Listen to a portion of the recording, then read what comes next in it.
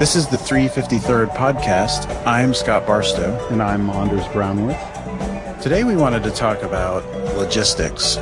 And Anders, this is something that if you pay attention to what's happening in China, and in many ways, just like in other sectors, the Pacific Rim seems to be ahead of the U.S. in logistics. And in China, you could argue that it's a case of necessity. They've got so many people and the economy's moving so quickly. And one of the things that they've solved that we have yet to solve here, however, it's getting closer, is this idea of same-day delivery. Yeah, near and dear to my heart. We were talking about this when you were in Jakarta. Is that right?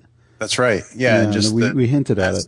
Problems. That's right. And what you're seeing in first of all, obviously in the first tier cities in China, whether it's Beijing or Shanghai, is one of the advantages that they have that we don't is the cost of labor is obviously very low. So what they're able to do is, put 500 people on bikes and, get them around the city and make deliveries that way. But what I wanted to talk about is, I read an article in the Wall Street Journal today that Amazon is now starting to compete directly with UPS and FedEx on delivery. They actually launched a service. They announced it today that they're doing truck rolls in San Francisco, Amazon branded truck rolls for same day delivery. And so I think that's interesting, and I'd love to get your thoughts on that. And then secondarily, I think there's potentially a more interesting way to solve that problem here in the US, and that is the way that we've solved things like ride sharing with services like Lyft and Relay Rides, where what about letting ordinary people courier packages and maybe eventually even postal mail to solve the problem with postal mail? But let's talk about Amazon competing with FedEx and UPS directly first. What do you think about that? Yeah, that's very interesting. I saw this article as well, and it goes to show that they think they can get it done for a lower total cost than essentially outsourcing it, and you have a hard time arguing, I think, against that. The one thing though that you bring up that I think is much more interesting is giving a package to a person who isn't necessarily a letter carrier. You can imagine that there are problems with that. There's lots of security problems with it. Yeah. That would have to be worked through. You've probably got to change the packaging in some way, like tamper-proof packaging or something like that. Right. Well, what about other jobs that don't require the security, like something that's not a one-off item, something that's a common item, like for example, the tool rental idea. Sure. All of those kinds of things. What if the transport is also farmed out? Or you're moving used things, so the value is lower, or you're moving things that in aggregate mean something but individually don't. I don't know. I think so if you go back to the Amazon thing just briefly, one of the reasons in the article it talks about that they're doing it is that they had a huge problem over the 2013 Christmas season with shipping delays, and it sort of tarnished the brand. Right, so it's a brand thing. That's how they're pitching it. Yeah. Although Amazon is constantly going after every part of the value chain. So it's not really surprising that this is coming. We knew they were doing their own warehousing and setting up these same-day delivery warehouses in major metros. Mm-hmm. That's not new, but the idea of them having their own fleet of trucks and doing their own delivery, I think, is quite interesting. But back to the having people do it. What if I don't know how you would do this, but I'm sure there's lots of ways to pull it off. But if I'm sending a letter or something like that, there's got to be a way to package it such that if you think about how you do, elect or digital cryptography, mm-hmm. what if you could apply that same kind of thinking to how you package things so that if a package has been opened?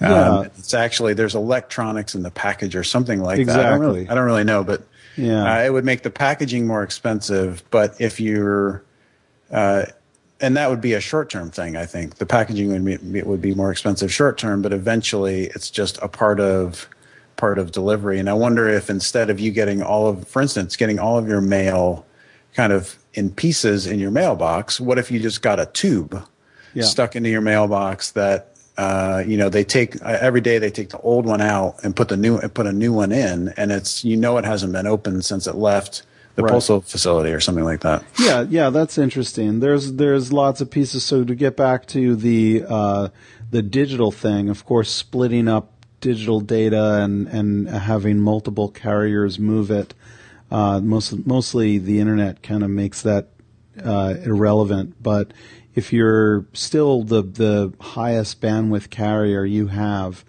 is literally physically toting hard drives around, you can drop them somewhere and you'll get the data there a lot faster than you would if you tried to transfer it over the internet.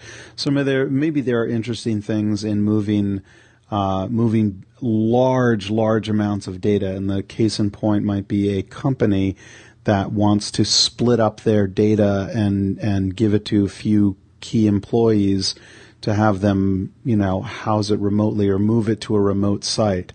And they do it with, let's say you split it up into a 2 of 3 type of a scenario, where if at least 2 of those packages make it intact to the end, the original data can be recovered, but no one carrier can figure it all out. And maybe there are interesting things there. If you think about this idea of, let's say that I commute from, what's a suburb of Boston? So Arlington. So let's say I commute from Arlington into downtown Boston every day and back out, right? Yeah. So what if I couriered mail both ways as a way to earn extra money while I'm doing it, or making use of people who are already on the road that have capacity.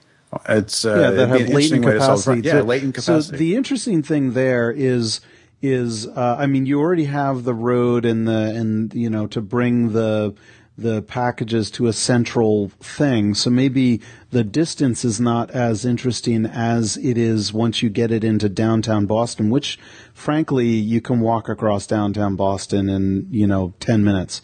So but it still is a city, and there is not an efficient way to get places. If somebody is going to the 14th floor at 53 State Street or whatever, some building, and that's right where this thing needs to go, then you possibly even pay more for that because it's going to go right there right now.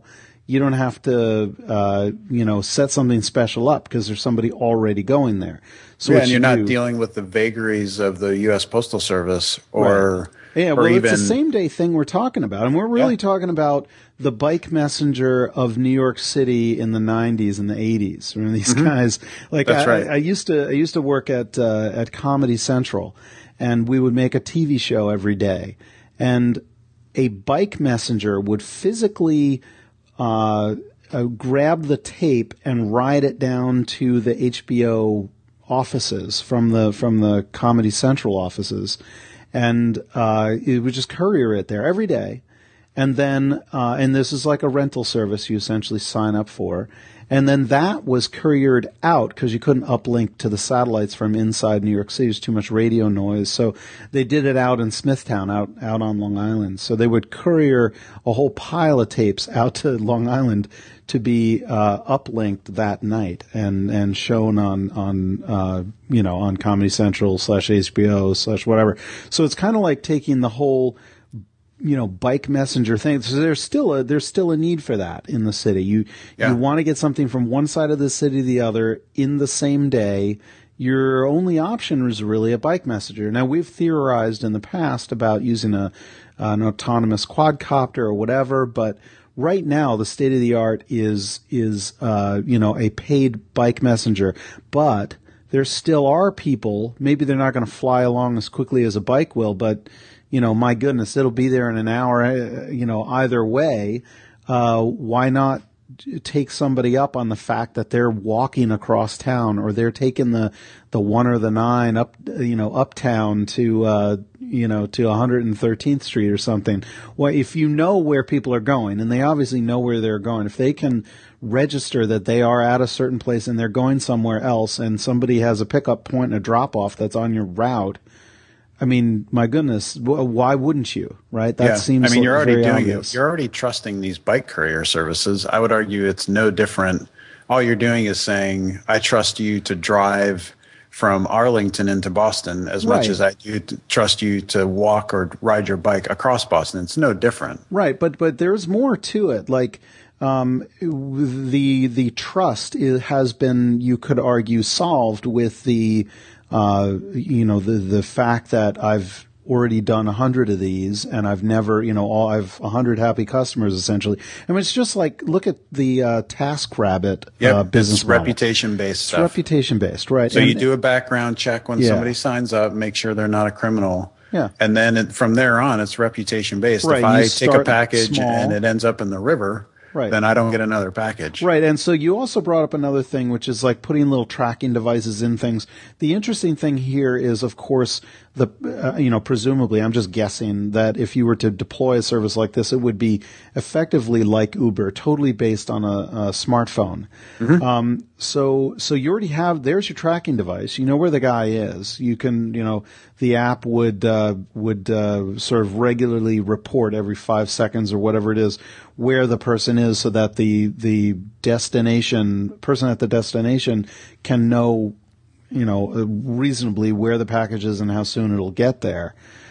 So I'm sure that's all part of it as well. And back in the day, I will mention, there was a company that made these tiny little buttons that you would. There's essentially, they look like little, cell batteries, tiny little, almost watch batteries, but a little bigger. And they had, interesting little circuitry in them. Some had the ability to take temperature. Some were, actually had a full JVM, a full, computing, processor in there. And some of them were really, really basic, and some just had a little memory and whatnot. And they were cheap enough so that you could stick them on things that required some kind of an environmental, had some environmental constraints. So the example is trying to keep fish frozen. So they would stick one of these buttons on the package, and because the carrier now is essentially a third party that is told that they need to keep this within freezing, certain temperature constraints, but they were a third party and just needed to check on them. So what you would do is you would put one of these things in all the shipments, and what pops out the other end, you connect it to a computer, blam, you see a graph of the temperature the whole time and whether or not it got outside of the ranges. And they're pretty cool. I've got a bunch of them here, and a little Dallas one-wire, programmer for it and all that stuff.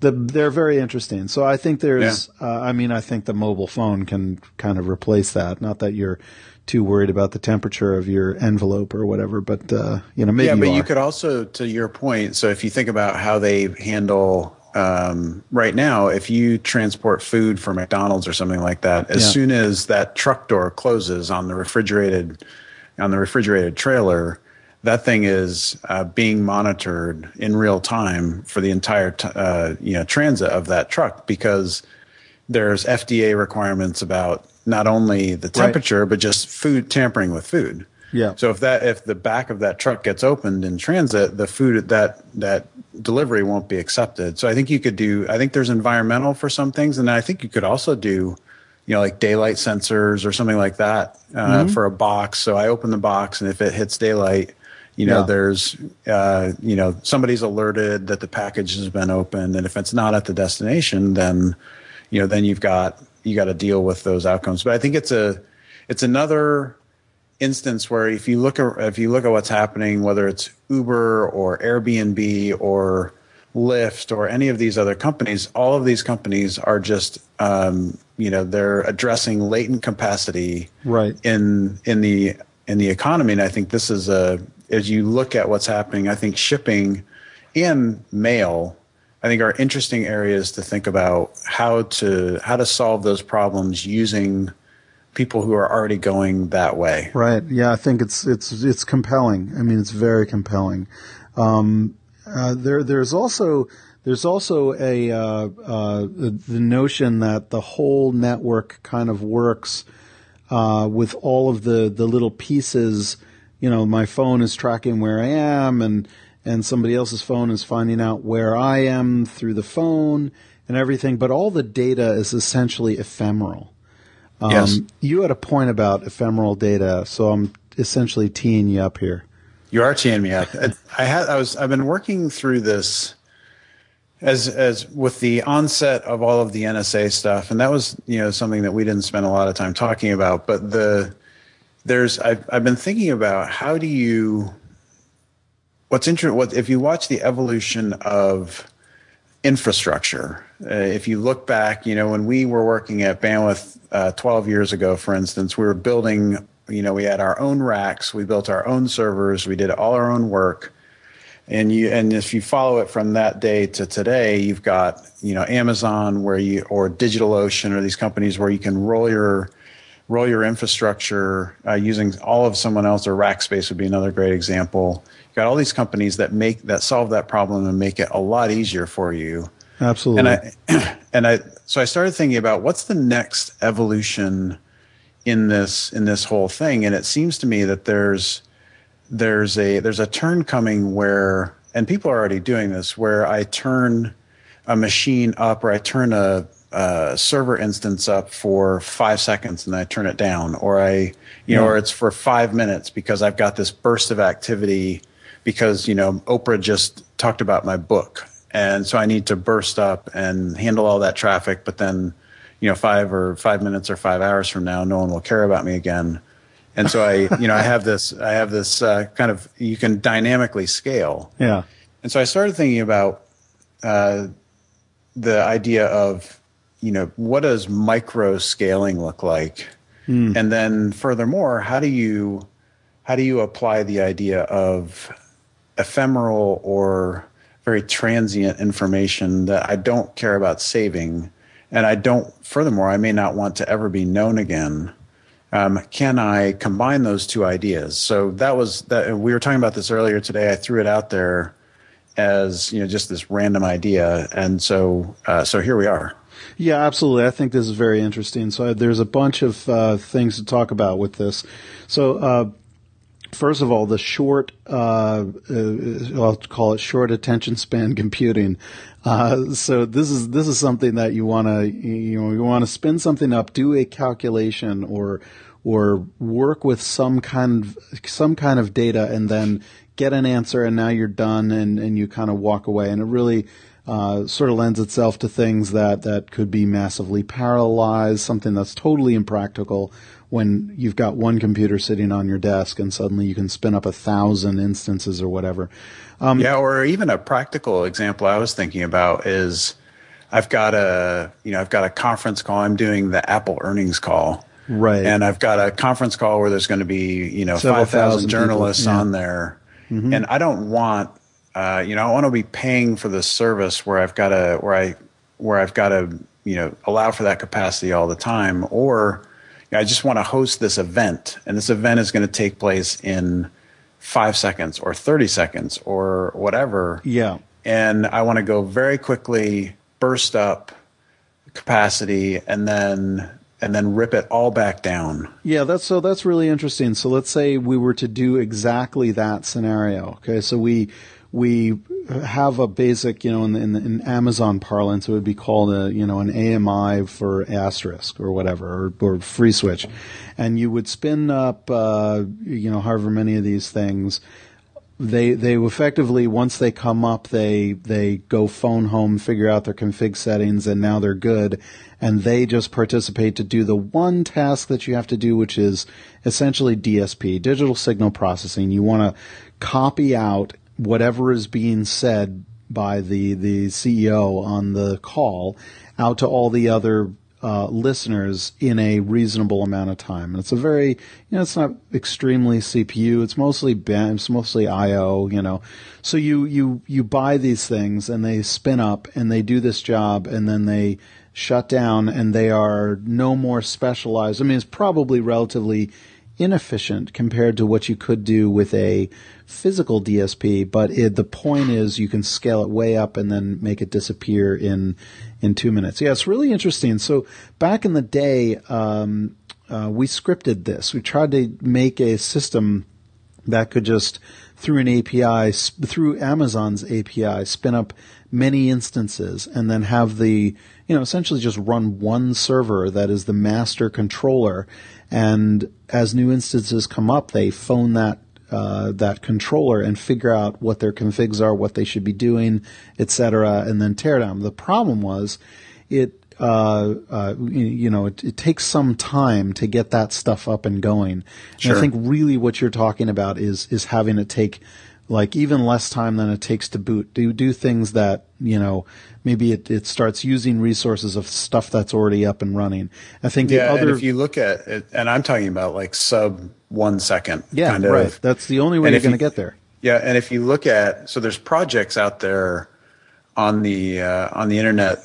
Google's got a project called Drone, which is basically a continuous integration service. So if for those of you that don't know what continuous integration is, the idea is that you can be constantly writing updates for your program. Those programs go through an automated test suite, and then the updates are pushed live, all without any human interaction. And furthermore, you can also scale dynamically. So if there's something happening on your network and you've got, like in my Oprah scenario, you need some additional capacity, the drone project, which has nothing to do with things that fly around. Drone.io. Yeah, Drone.io. And then there's a companion project called Docker. Yeah, and so you've got this a way to spin up instances, very, very instances of servers and things like that very, very quickly. And this, from what I know, is how Google manages their infrastructure across, literally probably by now millions of instances. So but if you think about this, there's not only the spinning it up, but then I think if you start thinking about the ephemeral, if you take into account this idea that I may not want this information to be stored or saved or anything like that, I want the instance to just go poof. Yeah. Because maybe I had this call and it was let's say it was a Department of Defense issue or something like that, and I want to have this phone call between you and me, and we're gonna talk about something, and then that's gonna go away. So I need something that facilitates a bridge between you and I, and that can be whatever technology we want it to be, and then that. But I don't ever want there to be a record of what took place. So, what do you think about this? Not only just quickly spinning things up and spinning them back down. I think that's a problem that we're going to see huge strides forward in over the next couple of years. But what about this idea of things being temporary or ephemeral as well? Right. So that's the other piece of what I wanted to touch on. I think that as data stops living on data that you generally process stops living locally and more lives on a number of servers on the quote cloud unquote. Ephemeral computing. I hate that word. Ephemeral computing like this really does make a lot more sense. But what you're really talking about not only is ephemeral computing, but also ephemeral data. And yes, we had Farshad on, who is the CEO and founder of Pixa, the company that makes the Perspective application. And he's got, so Perspective, just for our listeners, a little background, is an application that you run on an iPad. I think it also works on the iPhone. And it's a presentation software. So you're able to create and give presentations with the software. So the interesting thing about it is it has a feature called AirShow, which is the ability for one iPad to effectively broadcast a presentation to any number of other iPads. And this is essentially the same problem. It's an ephemeral like you just broadcast this. It's ephemeral. I do the presentation once, it gets copied out to all the other devices, and then things go on. Well, so if we're talking about the way we were originally sort of thinking about this where, okay, we have to do a big phone call with thousands of people or whatever. You kind of need that centralized in one central place. And that is the way Airshow originally worked. The broadcaster would connect to a Airshow server on the internet somewhere, and then all of the other listeners would also connect, and that's how the communication would happen. But as it turns out, usually you're broadcasting to people in the room, and there's only, it's a subset of the time that you're going to want to broadcast to not only people in the room, but also people all over the world. You don't do that every single time. Usually just broadcast to the people in the room. So it's gotten so ephemeral that effectively all of the functionality of the server is in the broadcaster's app. So he's able to say on the local network, hey, I've got this presentation I'm going to do, and all the other iPads that happen to be connected on the same network, through the same Wi-Fi or whatever it is, they all say, through Bonjour, are there any sort of, presentations happening? And they'll be notified that this presentation is happening. They'll say, okay, do I have it? Say, no. All right, so let me download it. And it's going to download it directly from the presenter. The presenter pushes the data to each one, effectively broadcasts it out, and everybody listening gets a copy. And then he just starts saying, well, I'm on slide, 5 or whatever, and I'm pointing at this, and the whole presentation happens. No server required. I think that's emblematic of where this ephemeral computing thing is going. Yeah, I think we're going to see a pretty big shift away from where I'm paying per month for something. Yeah, I think this is the natural evolution. If you think about, before you paid, you'd pay $3,000 for a Dell Blade server or whatever it was, or a 1U 1950 or whatever it was back in the day. Yeah, and that was when we were living large. It was a 1950, But you had all this money up front, and you had to go configure it, and it was a bunch of work, and then you kind of offloaded all of that to Amazon or Rackspace or these other companies and let them worry about racking all of the equipment and maintaining the uptime, and you would just sign up and say, hey, I'm going to use this computer for the next 30 days. And with Amazon, you can turn stuff up and turn stuff down. But as you said, it still takes turn up an Amazon instance, it's still some number of minutes. It takes time and configuration. Right. And so you've got to have the image ready, and you've got all these steps to go through, and it's still not easy enough yet. And I've been using DigitalOcean instead of Amazon lately, and you can start to see they're already making it way easier to get up and get going than Amazon does. And I think it feels like the next evolution of this is where I literally say, I need this for the next 5 seconds, and then it can go away. Yeah. And it's going to be fast enough getting up, and it's going to come online, register itself, do the work, and then shut back off. I think maybe to do that, you need a bit more standardization around. So back in the day, there were like 1 million Linux distributions. These days, there's really not many. It's basically Ubuntu, the Amazon AMI. I mean, I guess there's still Red Hat. I don't use it. There's not really a ton of different things. So things are gotten a lot more sort of standardized. So maybe in order for this idea to take off, ephemeral computing, there's got to be the automatic configuration thing kind of nailed down into a little box that's very easy, that everybody just knows, you just plug in your box's, IP, and it goes and figures out the configs, and this is how you do everything standard.